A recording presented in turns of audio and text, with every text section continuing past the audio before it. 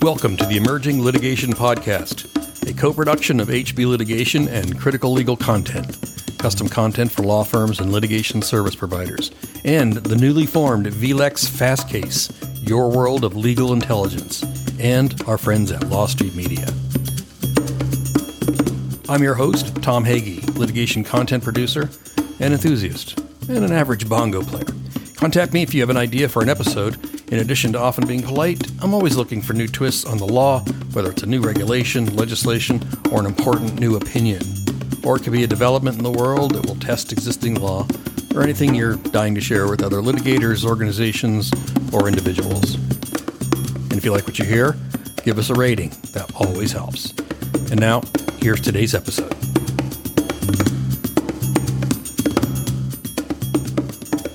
Everyone knows we're a divided nation. You're either on one side or the other, and it's best not to bring it up at family gatherings, especially if we're talking about how Thanksgiving dinner was prepared. Is turkey moist or is it dry as dirt? Speaking of dirt, people are dug in. They are immovable objects. They're also immobile objects if we're talking about Thanksgiving. It's a hill they'll die on. Of course, I'm talking about cooking with natural gas versus using electric ranges. See what I did there? How I made you think I was talking about one thing? And many chefs prefer gas because it's easier to control temperatures. Others say electric has an edge when it comes to things like baking. Amateur backyard barbecue chefs are split. Some prefer the neatness and ease of a gas Weber. That's not a plug. Others insist on various forms of charcoal, and you'll never hear people advocating electric grills, although they are handy. You know, if you have to cook on the fire escape of your apartment or something. This is also something George Foreman advocates, not the apartment thing, but the electric grill. We all know that. He's famous. The phrase, "now we're cooking with gas," was not only part of an ad campaign to promote the use of natural gas, but became a common phrase for doing something the right way. Like, I'm really good at this podcast, so now I'm really cooking with gas. It's a pretty effective slogan. When you think about it, that's the kind of slogan you want. Almost as widely known as breakfast, the most important meal of the day. Also an ad slogan, and also not terribly true. The Los Angeles Times, it's a fine newspaper, recently wrote about the price of natural gas, how an increase that was being considered would impact 25 million Californians. It's a lot of Californians. Also on the rise, an interest in research, like a Stanford study on gas stoves, reiterating the health and climate risks of a whole panoply of home gas-powered appliances, water heaters, furnaces, clothes dryers, and of course the gas stove. Natural gas, as you know, is a fossil fuel. A lot of people don't like that. Just like oil that's refined into gasoline and is mostly methane. Gasoline's not. You followed me. I think we all know that's combustible. Methane gas, that is. That's kind of the point. It's a controlled combustion, like controlled explosions in your car's engine, not your electric car. I'm not going to digress and talk about how some of the greatest pleasures in life come from controlling decay or calamity, like wine and cheese, which, face it, that's controlled rot, isn't it? Or downhill skiing, which is just controlled falling. Or the United States Senate. And isn't that what fossil fuels are to begin with? The decomposition of organic matter? I think I read that, probably on Wikipedia. And I think I've made my point, which was obvious. You didn't need me for any of this. As I said, I wasn't going to digress, but, I did bring myself back to the subject. The LA Times also cited stats from the Census Bureau that about 15% of natural gas the nation uses goes into our houses. Census Bureau's recent numbers are these: 61 million water heaters, 58 million furnaces, 20 million clothes dryers, and about 40 million home stoves. The U.S. Energy Information Administration reported that in 2020, 61% of U.S. households use natural gas for at least one energy end use. And again, space heating, water heating, cooking, where those are the most common. It's also used for clothes drying, of course, outdoor grilling, as I mentioned, and heating pools, and everyone's favorite, hot tubs. All told, the paper wrote, the greenhouse gases that these stoves can all expel amounts to as much as that expelled by 500,000 cars worth. That's a lot of cars worth. Went to a school with a guy named Carsworth. The EPA agrees the climate stakes are high. Residential and commercial emissions make up 13% of total U.S. emissions. That was in 2019. About 80% of those emissions came from the combustion of natural gas, the fuel that heats homes, powers restaurants, cooking stoves, and emits planet-warming gases like methane and carbon dioxide in the process. Opponents say gas stoves are a threat to human health and have a larger climate impact than previously known, the study says. The city of Berkeley, California, had banned gas hookups for new buildings, citing these health and safety concerns. But the California Restaurant Association, the National Restaurant Association, and the American Gas Association sued to overturn the ban. They argued it was preempted by the Energy Policy and Conservation Act, which gives the federal government exclusive authority to regulate energy efficiency standards for appliances. The Ninth Circuit agreed with the plaintiffs, finding that Berkeley's ban was, quote, a direct regulation of energy efficiency standards for appliances. Now New York has implemented a natural gas ban starting in 2026. Other progressive cities and states are also trying to enact bans, while some states have or are proposing bans on such bans ahead of anyone trying to inflict gas bans on a cooking public.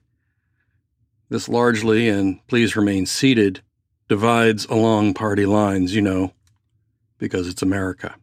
So how did the Ninth Circuit justify the reversal? Who's most impacted by this decision, and how will this precedent-setting case influence similar decisions in other states? Listen to my interview with Gary Toman, a partner at Weinberg, Wheeler, Hudgens, Gunn, and Dial, as we discuss this seminal case and the impact of the court's ruling on consumers and businesses across the country. Gary Toman has extensive experience representing corporations, banks, and professionals in complex litigation and arbitration matters and business disputes. He has a substantial experience defending corporations in a wide variety of class actions. He received his JD from Harvard Law School. And now here's my interview with Gary Toman. I hope you enjoy it. So Gary Toman, thank you very much for talking with me about this today. Well, it sure is a pleasure to join you. So let's set the stage for our listeners. Talk about what led to the Berkeley natural gas ban. What was behind it, and who challenged it? I think that the city of Berkeley was responding to some people in the, I would guess call it the green movement, that were concerned that not enough was being done to advance the restrictions on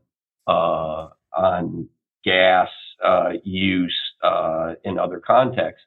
And so the idea would be, can you just do a complete ban going forward on the use of natural gas in new construction? So that is, I think, the impetus for the Berkeley ban, and the California Restaurant Association, acting on behalf of its members, had some concern because cooking in particular uses natural gas in a way that other forms of energy really quite aren't so effective. And so it I believe, created interest in the restaurant community. And so we were hired to investigate and ultimately challenge the ordinance. Well, so back up. What is wrong with natural gas? Allegedly. We can have a long discussion about what they contend in the green movement and the city of Berkeley. I think it really is the overall fossil fuel thing that was really the impetus. I think now, as you get decisions like the Ninth Circuit in this case, and we'll discuss that specifically, I think that there is more sophistication in the arguments, and they're trying to expand the arguments into other contexts, internal pollution and other fire safety, that kind of thing. But the truth is, natural gas has been proven to be a very reliable source of energy for a number of household appliances, as well as commercial uses. And my clients are just one aspect of it, the ones who use it in restaurants. Well, anybody I know who cooks prefers it. So let's talk about the Ninth Circuit. You mentioned that they reversed the district court ruling, which the district court upheld the ban in new buildings, and now the Ninth Circuit reversed. What was their reasoning? To start, the district court did reject a number of the procedural challenges, but ultimately ruled that and I think challenges to our filing lawsuit. Let me say okay. that. Standing, ripeness, that kind of thing. But the district court did not accept our arguments regarding preemption. Our theory was, and which the Ninth Circuit did agree with, is that the ban was preempted by something called the Energy Policy and Conservation Act. It's a federal statute that first was enacted in the 70s, but ultimately has been amended several times, and its preemptive section was modified into what it is today, which we, on looking at this issue, thought was a pretty simple and clear express preemption, and I can explain. But so the district court, though, said, well, all that is preempted is if you directly regulate covered appliances. The statute deals with energy use as well as energy conservation in certain appliances, and I think its goal was to provide for both a clear rules for manufacturers to follow across the country. They did not want patchwork regulation, and also there was a view that there needed to be increased efficiency and conservation. So there was concern about use generally, I think, as well as uniformity across the country. And so the statute, the operative statutory language that preempts prohibits regulation concerning energy use by covered appliances.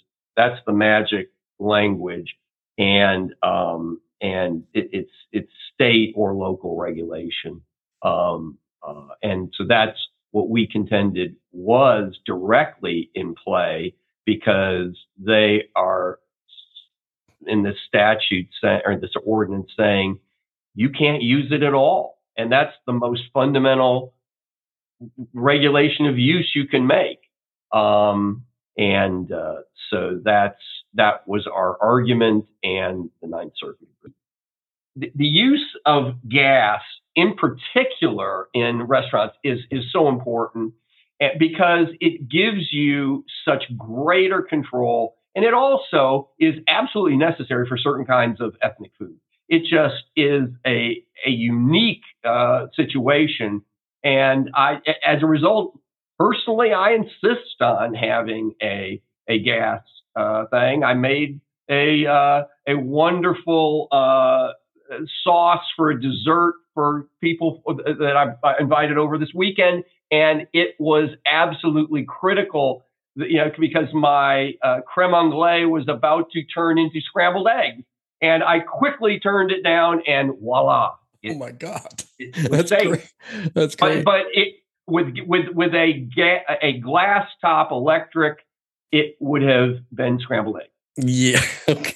Yeah. I use a wok a lot and I have to use electric and it Yes. just doesn't feel right. Yeah. No, I tell you, I was staying with a friend for a little bit, and I had a wok, and it didn't even it rolled around on the Yeah. top of the. It didn't work. Yeah. So. It's not right. And okay. So moving on from there. So let's take a look broader at the nation. Have you seen similar action taken in other contexts? So what is the impact of overturning this ban? What might it have in general for consumers and businesses? Well, it definitely has an effect where other other governmental entities are trying to do this same sort of direct regulation of the availability of gas and hence gas appliances. And there have been a number elsewhere in California, state of Washington, the state of New York, and some other places. And I would tell you that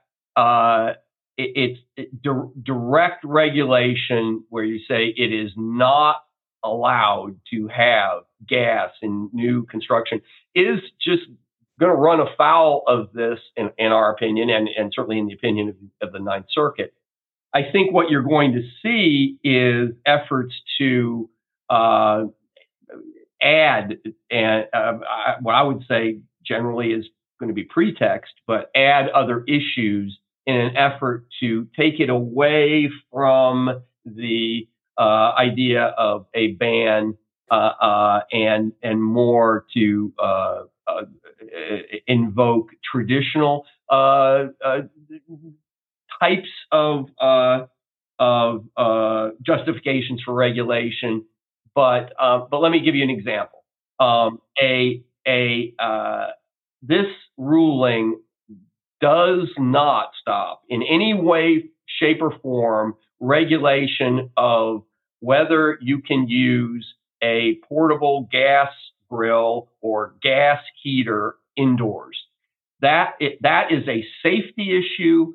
That is, I mean, you see what I'm saying? Where you can have an unvented gas grill, an exterior gas grill, or these portable heaters that throw off lots of carbon monoxide. Those can be regulated.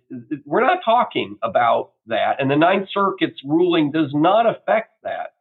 But if you read the city of Berkeley, particularly, they have filed a petition for rehearing in bank, and the United States, quite frankly, has filed an amicus brief, and they have taken position that this is going to ban all kinds of well accepted forms of regulation and like fire safety, health safety, and it doesn't do that. But I would say, though, if you use those ideas as a mere pretext, it will be effective.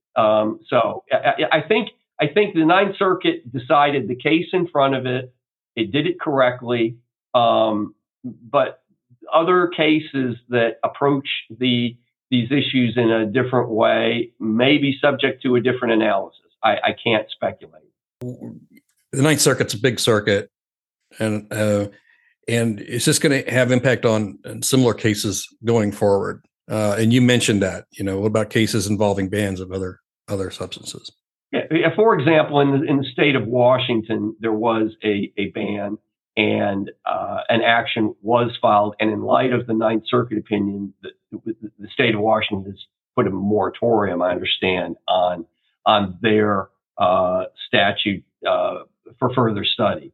But so that is one direct effect inside the Ninth Circuit. But it definitely has the potential to have effect elsewhere. I think the analysis is compelling, but it's only binding in the states of the Ninth Circuit. So New York has implemented natural Bascan.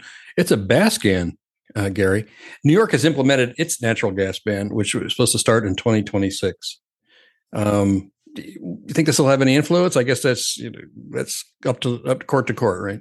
I think that the New York statute was drafted to deal a little bit with what we had done. I think there's an exception for restaurants, so that is interesting.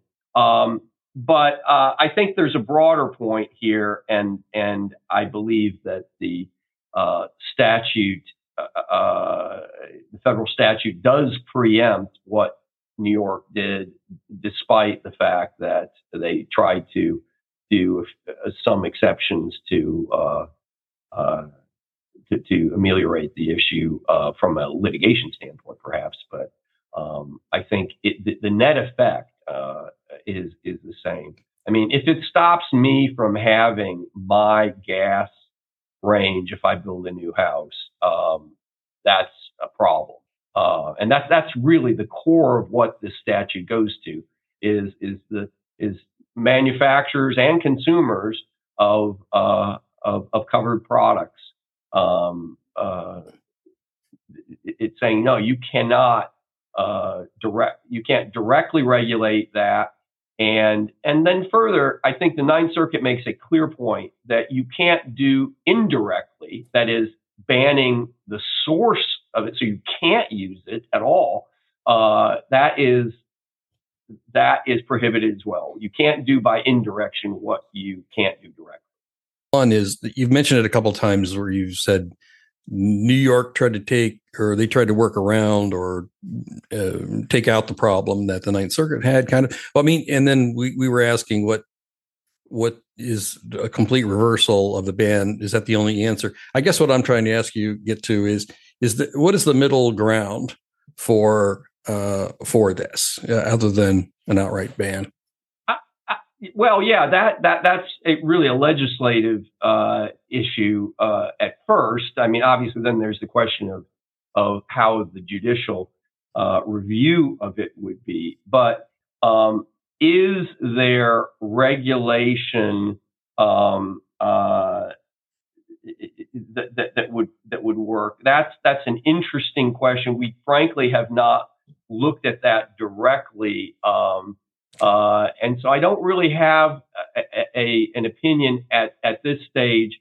But I do think that there are, I guess the question is, what exactly is your goal? Is your goal to reduce the amount of natural gas used, to transition toward greater use of electricity? I think that you could work with manufacturers to see what more efficient uses can be, and there may be some forms of local, lobbying or whatever that would be good. When you start getting into mandating things, you cannot mandate that that in California a gas appliance going forward has to use half as much gas. That is clearly, I think even the city of Berkeley would agree, you can't do that. So that doesn't work. But I think there are ways of encouraging, and perhaps not by local legislation, but by other aspects, where you would encourage the development of effective forms of whatever it is, cooking or heating or drying, that are appealing to the consumer, but use less. Obviously, someday we may have effective fusion reactions, and in that case, we can all get on the bandwagon of zero emissions and all that, and we will have all the energy we need. And I know I heard on the radio this week that there were significant developments in creating a net positive energy production in an experimental fusion situation, which leads some experts to say that within 50 years we actually may be able to have a commercially viable fusion deal if that survives, regulation. But I mean that's the answer to me. There are ways of getting away from fossil fuels, possibly, that would be effective and cost-wise as well as production-wise, but we're not there now. I'm thinking of just installing a giant magnifying glass and cooking with the sun. You know what I mean? There you go. There you go. It'd have to be a really good magnifying glass that I could turn the heat down so I don't have scrambled eggs. That's right. All right. I'll work on that adjustment for you. Well, Gary Toman, thank you very much for speaking with me about this today. I enjoyed it. I enjoyed it. Thank you so much. That concludes this episode of the Emerging Litigation Podcast, a co-production of HB Litigation, Critical Legal Content, VLEX Fastcase, and our friends at Lost G Media. I'm Tom Hagee, your host, which would explain why I'm talking. Please feel free to reach out to me if you have ideas for a future episode, and don't hesitate to share this with clients, colleagues, friends, animals you may have left at home, teenagers you've irresponsibly left unsupervised, and certain classifications of fruits and vegetables. And if you feel so moved, please give us a rating. Those always help. Thank you for listening.